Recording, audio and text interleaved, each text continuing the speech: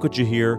Go to redsearadio.org, click on the donate button, and become a monthly sustaining member. Please support us. Thank you, and God bless.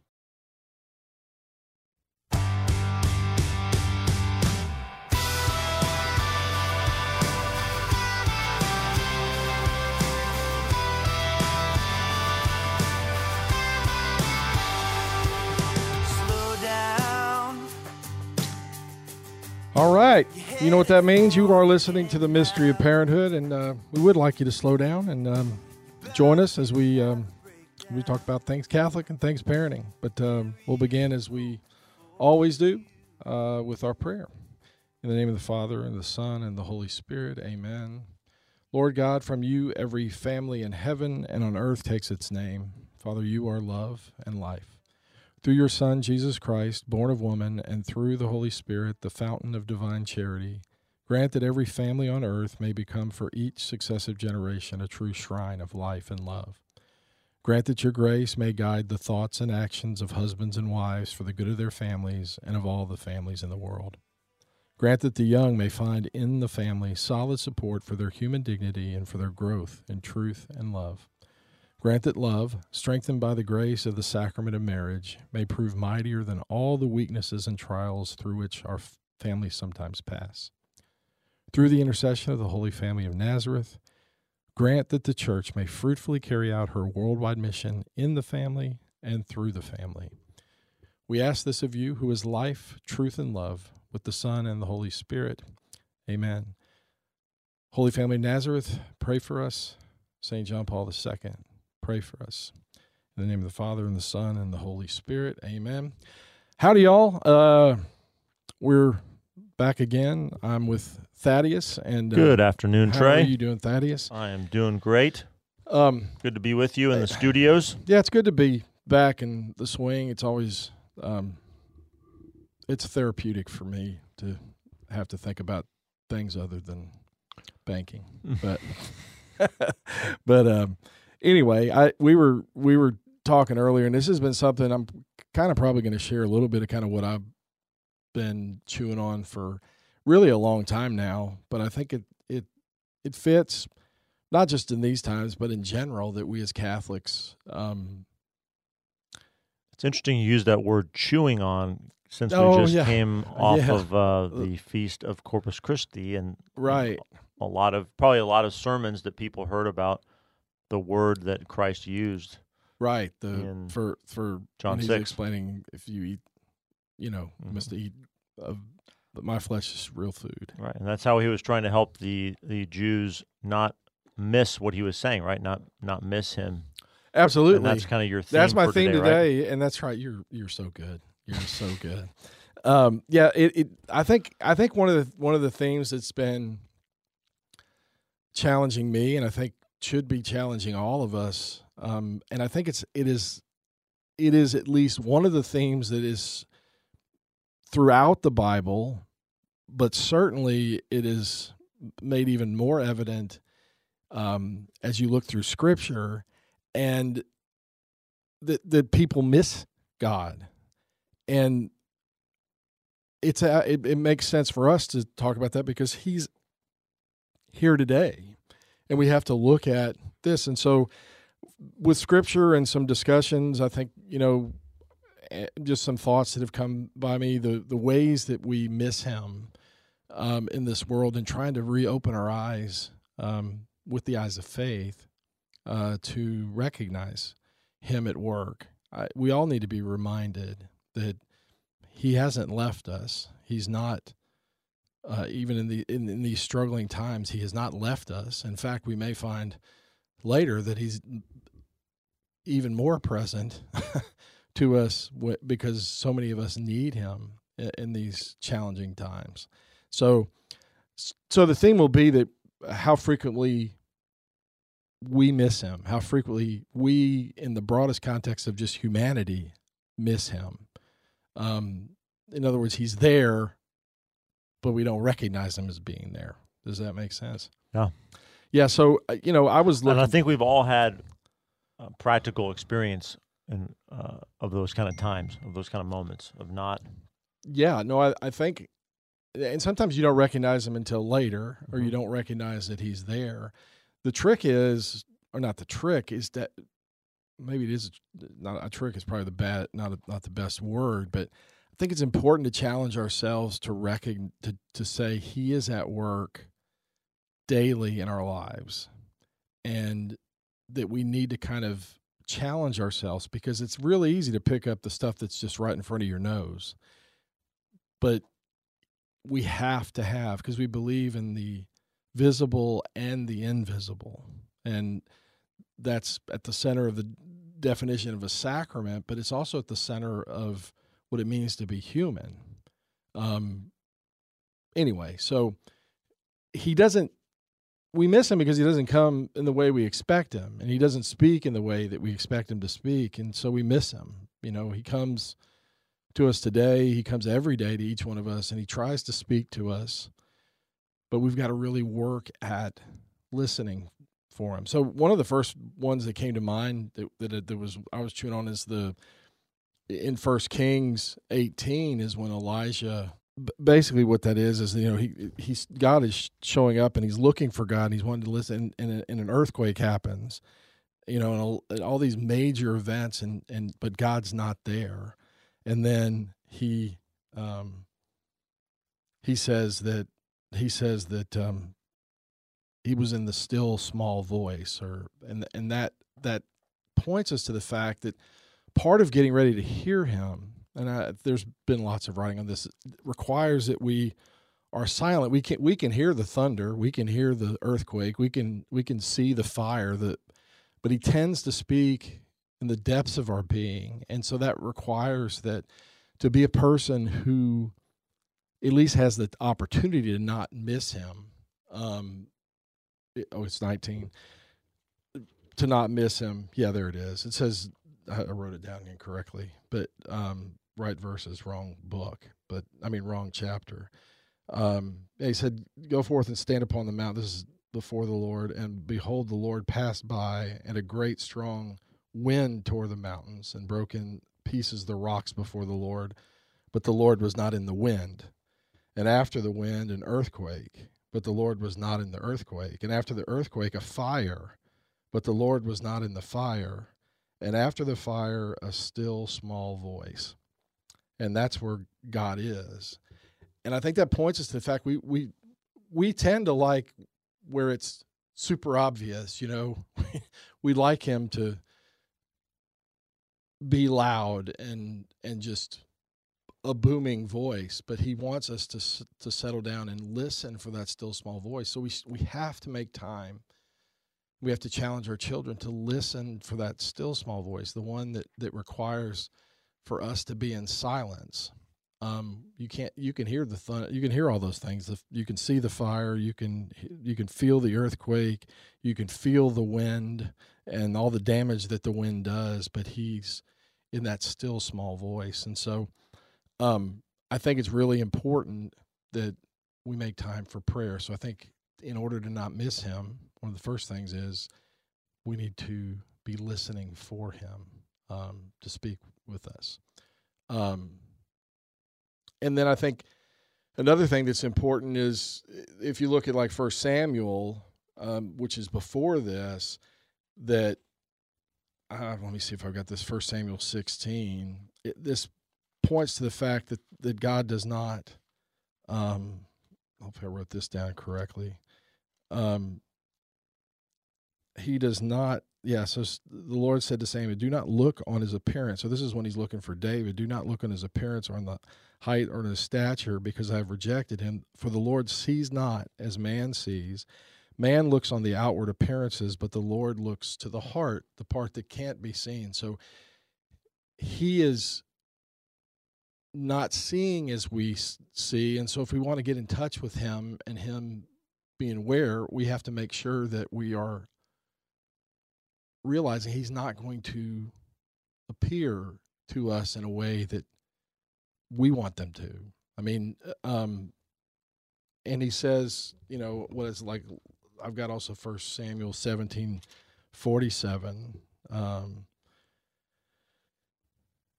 that the Lord saves not with sword and spear, for the Lord's battle in he his- will give them into your hand. So we want to fight with sword and spear, but he's going to deliver them from the battle, but he's not going to use the means that we would use, the way that we would do it. So he acts differently than we expect. Yet he's always faithful. He's always speaking.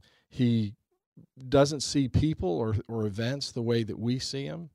And because of that, if we hang on to the way we want him to appear, if we hang on to the way that we would expect him to appear, then we limit the ability for us to see him at work in our lives. So even today, I think it's important to recognize that as this is going on, all the terrible events from COVID-19 to the riots, to everything that's happening, that while nothing that's evil, and certainly the violence that's happening is that he's permitting that to happen, but can we step back and recognize that he's even at work in this? He works all things together for the good of those who love him, but he's not going to work it out the way necessarily that we'd like it to be handled. He's not going to use a sword and a spear. When I think of John Paul II with, how did he attack communism? I mean, he did not attack it the way, because I think he was more in tune with the way God wants to handle things. The way God wants to handle things is through individuals with love, hanging on to truth, all of those things, but it's a different process, and it's not the human understanding. So even, we have to understand that in the midst of this, that God can be at work. We have to be in prayer, and we have to be looking for him. Anyway, he works. So, I mean, like even back before I'd written down this, Exodus 14:13-14 says, "Fear not, stand firm and see the salvation of the Lord, which he will work for you. The Lord will fight for you. You have only to be still." So in we want to be doers, and we're meant to do, but we want to be doers and active and feel like we're in control, and it is not the way that he typically works. Exodus 15:3, the Lord is a man of war. The Lord is his name. This is the God who is our God, and he does act on our behalf. I've never talked about it. I don't think I've talked about it on this, but I wear a wristband, that says trust God, do good, and he will act. So you got to trust. You have to trust that he's going to do it. I mean, trust that what he says he's going to do, and that you have to do the good that's called upon us. But think about this. So another place where he's missed. I mean, I love to talk about the feeding of the 5,000, right? We look at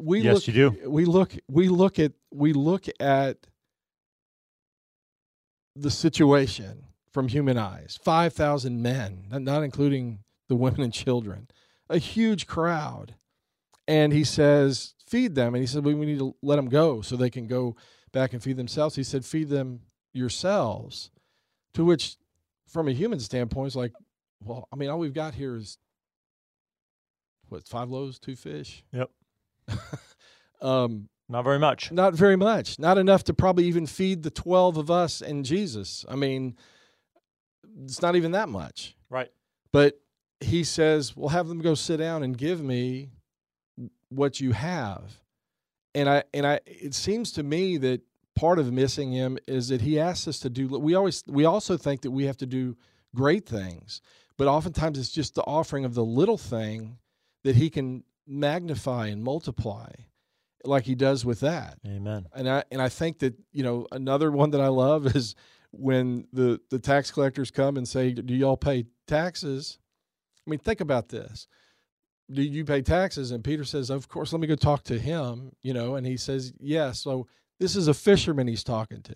He says, go cast a hook in the first fish you catch, reach inside of its mouth, and there will be the 2 coins, one for me and one for you to pay that tax. Now, I mean, it'd be one thing if he said do something else. I mean, this guy's been fishing his entire life. how many times do you think he's caught a fish that had 2 coins in his mouth? Yet he goes and does it. A small thing, not even cast a net. He's just like, go cast a hook, and the first thing you catch, do it. Very small thing, handles the tax. Go back out into the deep and cast again. Lord, we've been here all night. My human understanding says, makes no sense. Just go do it. Okay, yet because you say it, I will do it. And he casts the net over, and it's a catch to end all catches. Right. So they're all small asks. And I think sometimes, I know I do, you tend to want to say it's got to be a big thing. Right. When that's not really what the Scripture says. It's do the thing that you're asked to do. No matter how small, he can multiply it. No matter how small, he can magnify it. No matter how small, if done in trust, that what he says is right, that what he says is true, that what he says is good for me. If he says that to me, then just do the small thing. And here's the good news for just a family, is most of our life is small stuff. Thank God.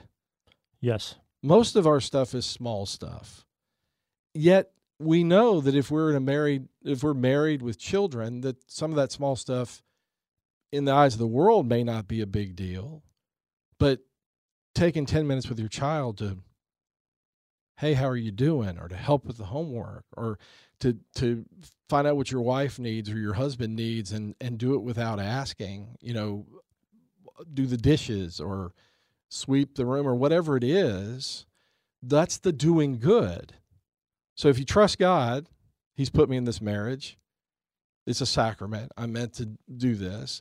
And you do good, which is not necessarily at that point laying down your life. It could be just a small thing, helping with the kids, changing a diaper, whatever. He will act and he will be there. I think we miss him because we tend to push aside these small things, the still small voice, and I think it's so important to remind ourselves as Christians that he's at work in those things.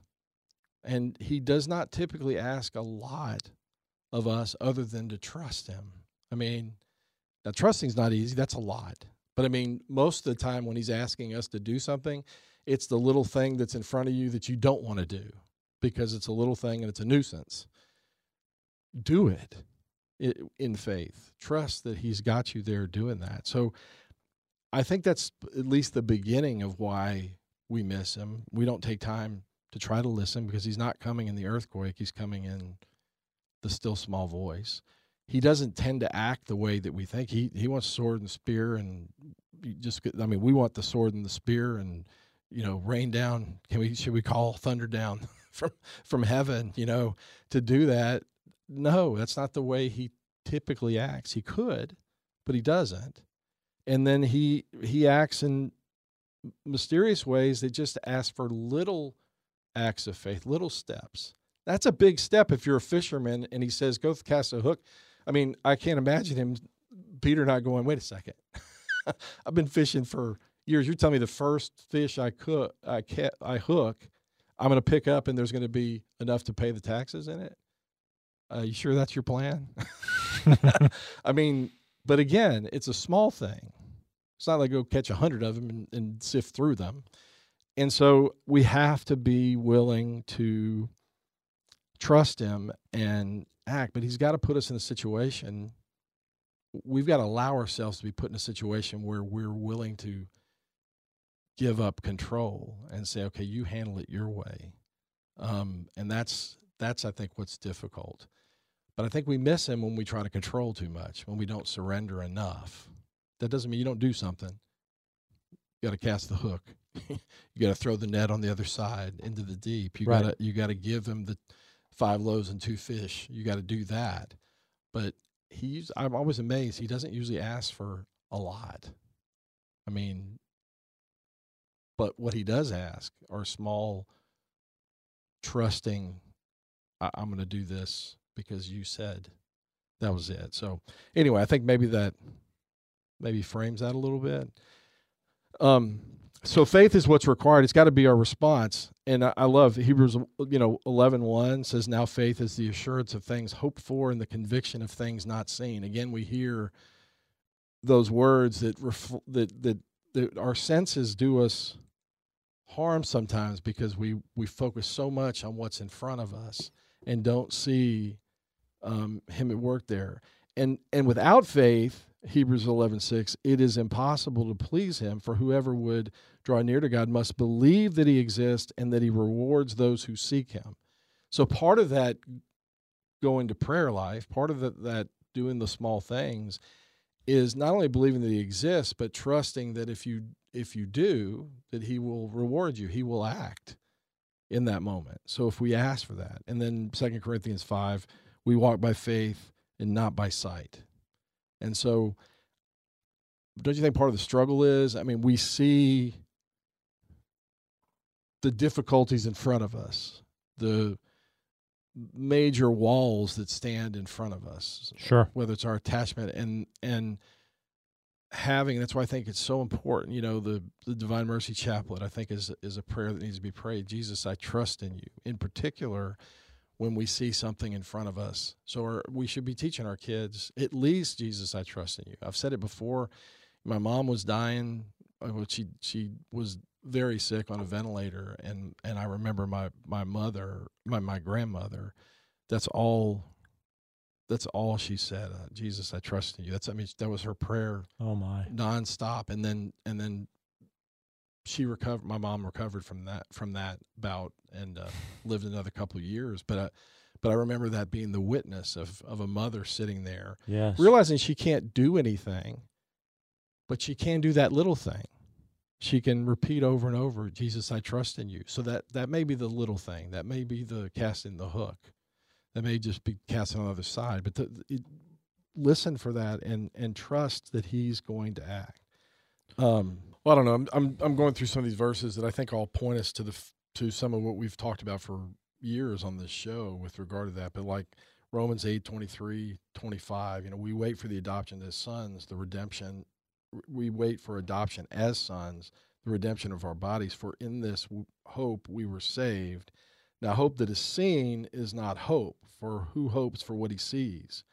But if we hope for what we do not see, we wait for it with patience. So again, there's something about not seeing. One of my favorite is 2 Corinthians 4, which is, so we do not lose hope.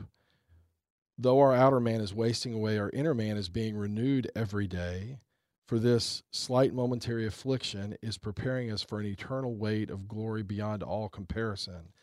And here's the key: because we look not to the things that are seen, but to the things that are unseen. For the things that are seen are transient, but the things that are unseen are eternal. So that's 2 Corinthians 4:16-18. So again, invisible is really where the truth and the everlasting lies. And I think this world is so caught up in, listen, science is extraordinarily important and we can learn a great deal. But to the extent that we just dismiss that for which we hope for, the spiritual side, the unseen, the invisible that is in existence, if we leave that out, then we're at a loss, because that's not what we say, but we have to be looking for him at work. So again, we've talked about this with our kids. If you have young kids, we should be talking to them about the fact that they have a guardian angel. Frequently, even recently, I said, we were 6 of us sitting in our living room, and I said, here's the reality. There's at least 6 other angels sitting here with us right now. At least. We don't see them, but it's a fact that they're there, and we need to engage them. So as little kids, when we pray to the invisible God, we are pointing them in the direction that there is something beyond what we see, what we touch, what we taste, that is real and substantial. And just as a credit to you, you weren't talking to little kids about guardian angels. You were talking to college absolutely age children. There was a great, this is a little bit of digress, but there was a great thing on guardian angels, and the fact that number one, I've heard, I don't forget who talks about this, but they are assigned to, I have one assigned to me. I should be talking to my guardian angel every day. Help me, protect me, steer me clear of things that I need to steer, give me the, pray for me to do that. I've got somebody, we ask all these other people to pray for us when we have problems. We need to ask, that guardian angel is charged with getting us to heaven. That's what he wants. That's what his assignment is. And so we have to, as Christians, as Catholic Christians, to make sure that we are reminding ourselves and our children at every age. I actually sent the article to one of my already out working by herself and said, "Hey, read this. I think you'll like this." And it was just talking about the need to engage daily our guardian angels. So, but that's because you and Stephanie have constantly taught your children this way as they have gotten older, and you've gradually expanded it and increased the sophistication of what you're talking about. Those angels, angels they're messengers. That's what the name means. But they're trying to reach us, but they are, I won't use the word, they're pretty tough. They are warriors on our behalf. They're not these little, cute little flying around, with a little bitty arrow. They are capable of doing great things on our behalf. And we have the guarantee that they're with us. And their assignment is to get us to heaven. So we have that working for us. To not be saying the guardian angel prayer when they're really little, and then continuing as you go to just say, do you realize there's this invisible reality that is actually really at work? So no matter what it looks like, there's 5,000 people out there, how are we going to feed them? God is at work, and his angel is here helping us, to give us courage, to give us strength, to direct us. And we have to, that's another thing we have to trust. That's a gift from God that is guaranteed. So why wouldn't we tell our kids? And particularly when they're older, call on them. The saints that are out there, the ones you have devotion to. I've got a picture of Teresa Lisieux that I look at when I go to my office, but nobody would know who she was. It's when she was a little girl. Yeah. And it looks, people say, who's that? Is that your, grandmother or mother when she was little? I said, no, that's St. Teresa Lisieux. I want to see her as that little girl, That's a beautiful picture. I know exactly the picture you're talking about. Right. It's it's not even 2 inches tall, but it's right underneath my monitor. So I see her when I look there, but she's there also. And so that is something that as kids are growing up, they need to, but don't stop, when they're too old for this. That was nice for young kids. No, it's what we should at 55 years old. I should be asking my guardian angel regularly. There's been quite a few times recently where I said, I'm sorry, I haven't consulted you. I haven't taught, I know you're here. I'm sorry, I'm kind of not paying attention. Right. So I think that's really important for us to do that. The other thing that I think is important is that invisible reality, whatever that invisible reality, and that, of course, that's the term that's used in sacraments, is always connected, is typically connected, not necessarily when we're talking about angels, but many of the invisible realities are connected to a visible reality. In other words, it's not like it's either or. We as human beings, we have a soul, which is not seeable. It would be invisible. When we die, it leaves our body, but there's something invisible in us that can't be seen by anybody, but is nonetheless real. And in fact, it is the form of us. It's why we are the way. It's our intellect. It's our will. So to remember that as well. But I carry it even a bit further. This is the one that struck me. 1 John, he says, talking about this connection between what we see and what we don't see, and this connection between it says, if anyone, this is St. John, 1 John 4:20, if anyone says, I love God and hates his brother, he is a liar. How nice and politically correct that is. He is a liar. For he who does not love his brother whom he has seen cannot love God whom he has not seen. It can't be any more clear that the people in front of us are the people we're called to love, and that is actually a way of loving God. Carry that forward. Carry that forward. Look at the last judgment again. How do we miss him? So we miss him in the person that we run into. Matthew 25:31 through 46 is the last judgment, and he's separating the sheep from the goats. And there is this separation, and he says, as you did it to one of the least of these, my brethren, you did it to me. Or as you did it not to one of the least of these, you did it not to me. And the ones that did it is the judgment's based on, when I was hungry, you fed me. When I was thirsty, you gave me to drink. When I was in prison, you visited me. All those things that are very corporal, very bodily, not trust. And the people that become the goats, their response is, Lord, when did I see you thirsty and not give you something to drink? And he uses those lines. So he's actually attaching himself to other people. When do we see him? So as parents, we have to remember that our spouse is Christ present to us, that our children are Christ present to us. Exactly. Those are our brother the brother and the sister that we have to see in him. We have to do it. Let's see, going on further, 2 Corinthians 5:10, it says, for we must all appear before the judgment seat of Christ so that each one may receive good or evil according to what he has done in the body.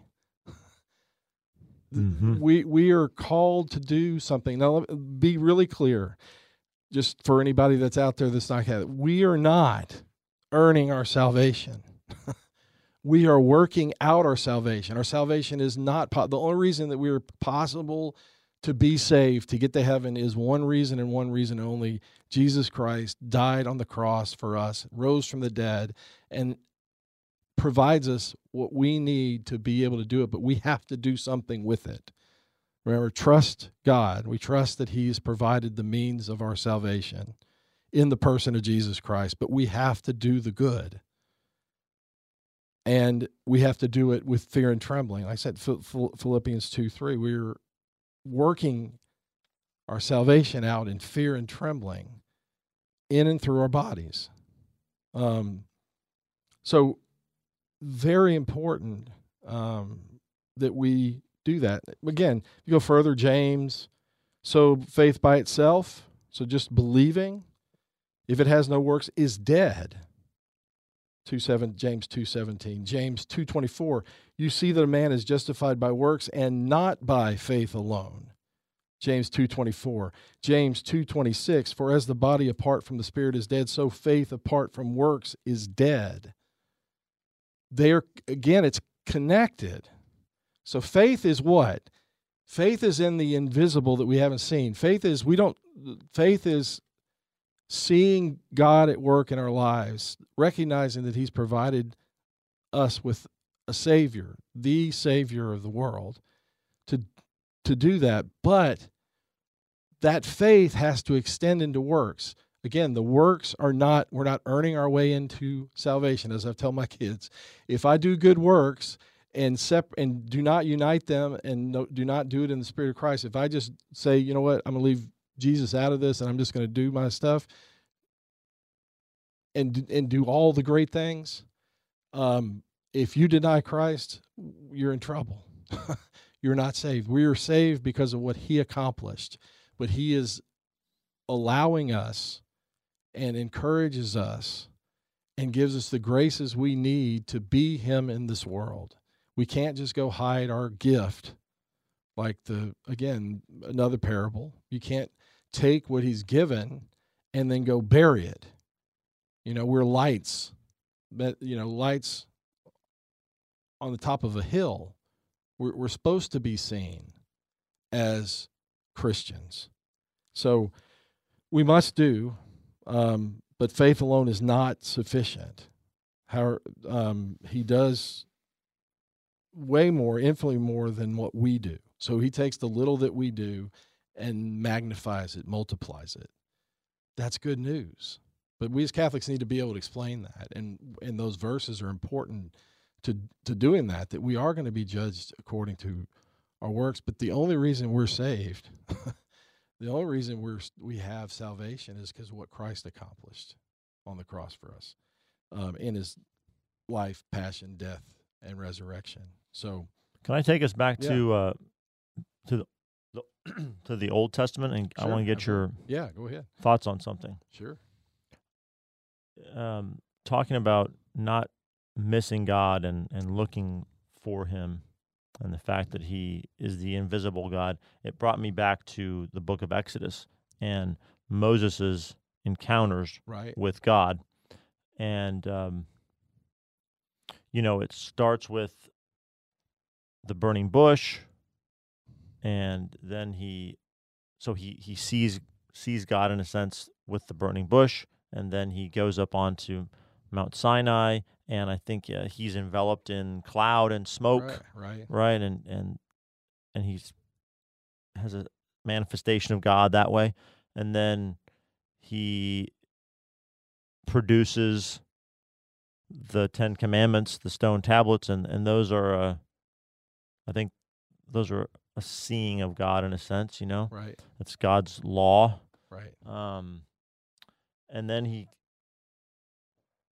in chapter 33, I'm looking at, this is now after the incident with the golden calf, and they've escaped from Egypt. And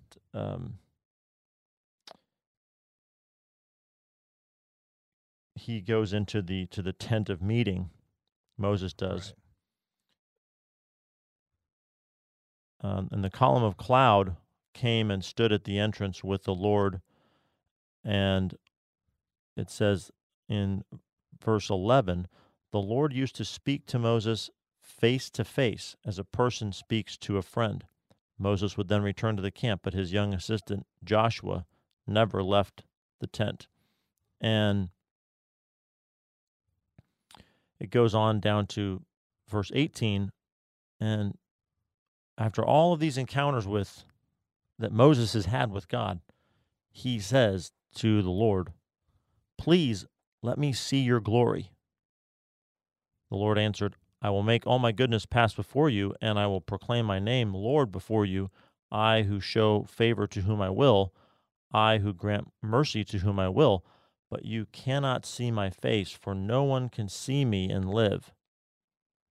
Here, continued the Lord, is a place near me where you shall station yourself on the rock. When my glory passes, I will set you in the cleft of the rock and will cover you with my hand until I have passed by. Then I will remove my hand so that you may see my back, but my face may not be seen." So I guess what I'm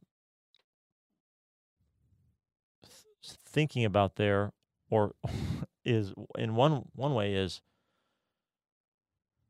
we just never have enough.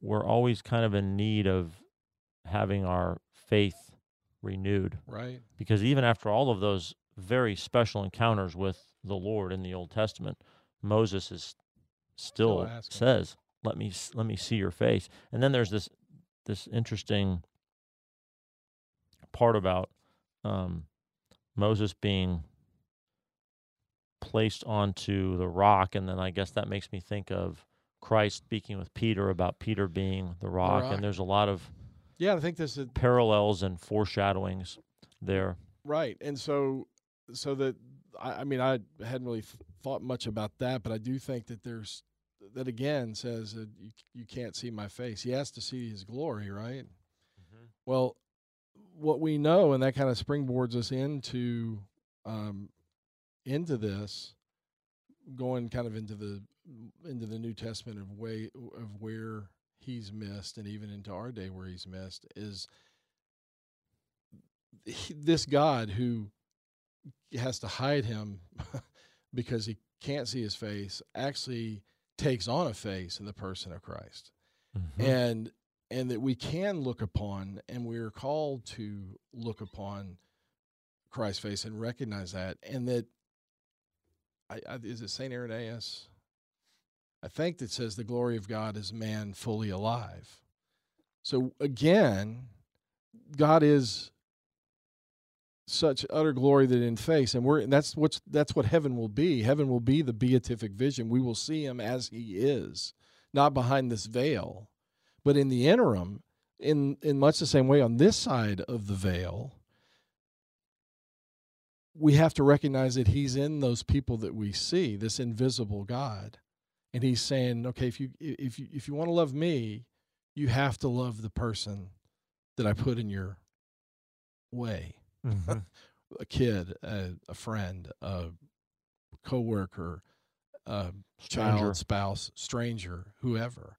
If you have to see him there in order to see him on the other side, when you will see him as he truly is. Right. So I that's an interesting because it just reveals how great his glory is, so much so that if we were able to see him, that we would, nobody can see the face of God. I think that's what, without dying.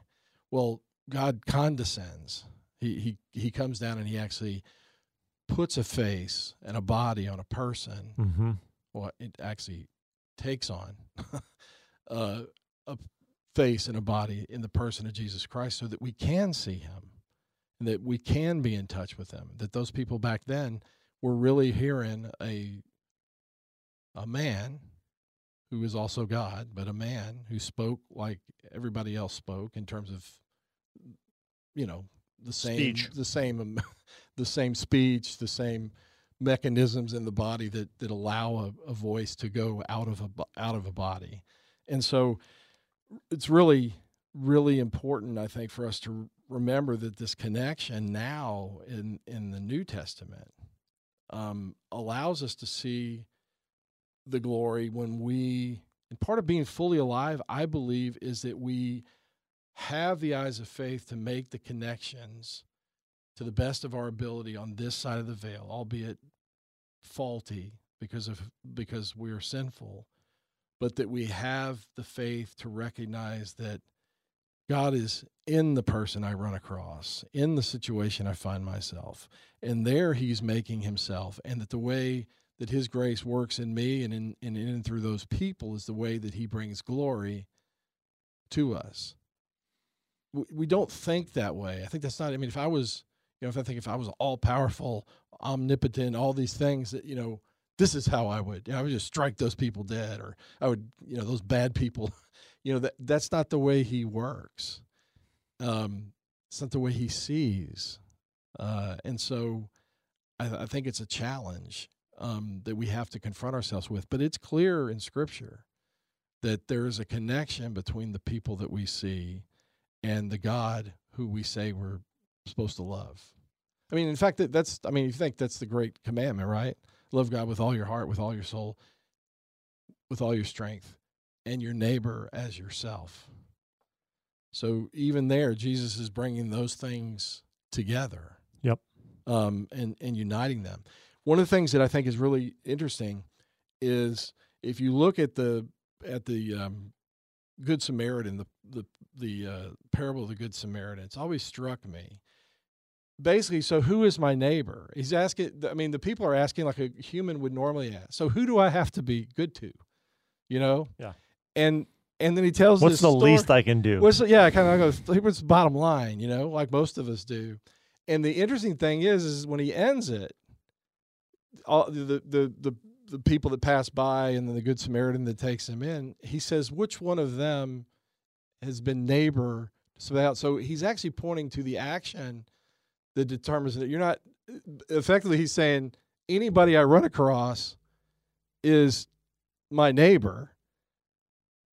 It's who acts like a neighbor to them that matters. So again, I think it's pointing to which one of these. Yeah, it's not me. It's not me identifying who is my neighbor, but it's about me acting as neighbor to everyone I meet. Right, is what exactly. You're saying. But if you read that, it's he doesn't answer the question. I mean, I know exactly what they're thinking because so who do I have to be nice to? Right. I mean, because there's some people I don't want to be nice to, and if I don't have to, I won't. That's not what he's saying. Which one of these has been neighbor to the person who was beat up? Mm-hmm. And so, again, it points to our need to do that towards other people. And so we misunderstand what it means to love your neighbor as yourself. It's not just it's not about who's my neighbor. It's about me being a neighbor to somebody. So, yeah, I also wanted to add, too, that to go back to the Exodus story, I think it's really remarkable that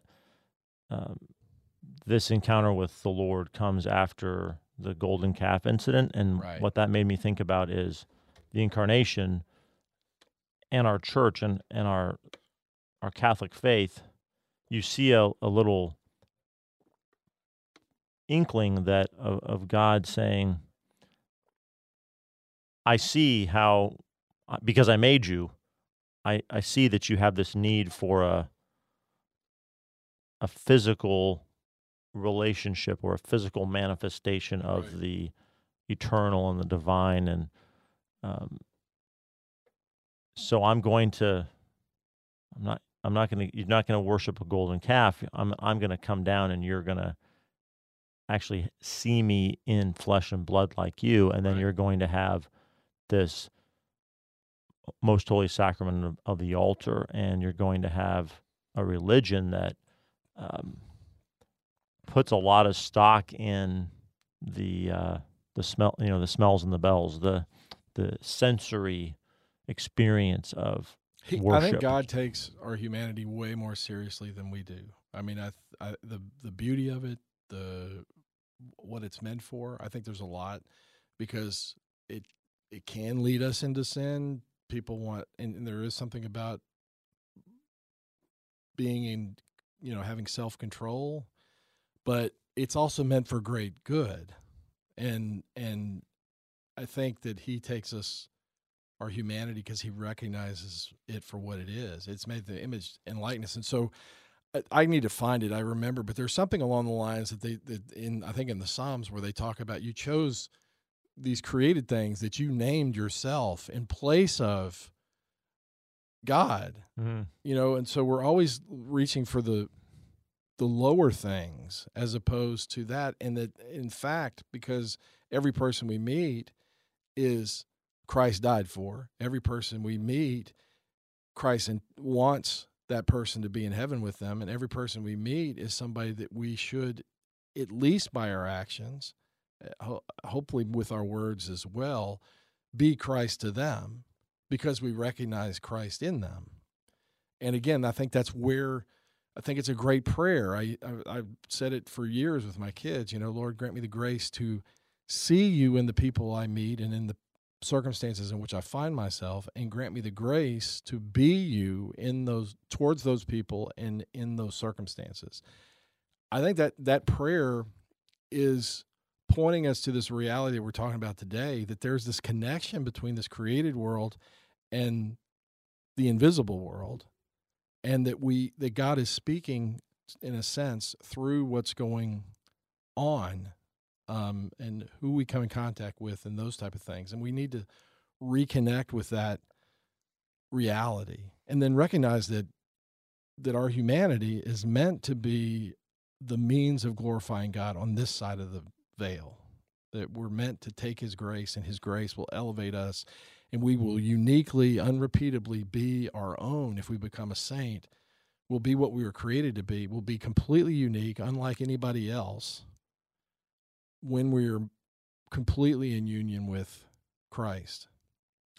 So anyway, I think that's we're gonna talk, and we're down to the end. What I want to do is maybe the next time we come together is talk about in the Bible or in the New Testament what we can learn from where people miss Jesus. There's plenty of places in the Bible where they don't recognize him for who he is, and then there's small segments that do, but the vast majority completely miss him. And that try to extend those different places into this life, or they try to place kind of limits on what he can be or who he can be. I'm thinking of the people in Nazareth who say, "Well, this is Joseph's carpenter's son. This can't be right." Because I knew the Messiah growing up. Yeah, right. And all of that I think can help us going forward. But I think we laid the groundwork on the fact that we as Catholic Christians need to do a really good job of reminding ourselves and reminding our children that there's this invisible reality that's going alongside, inside everything that we do every day, and we need to have our hearts and minds and the eye of faith open that we can do that. So anyway, hope that was fun. You're getting inside the crazy head of Trey Cashin. But anyway, remember,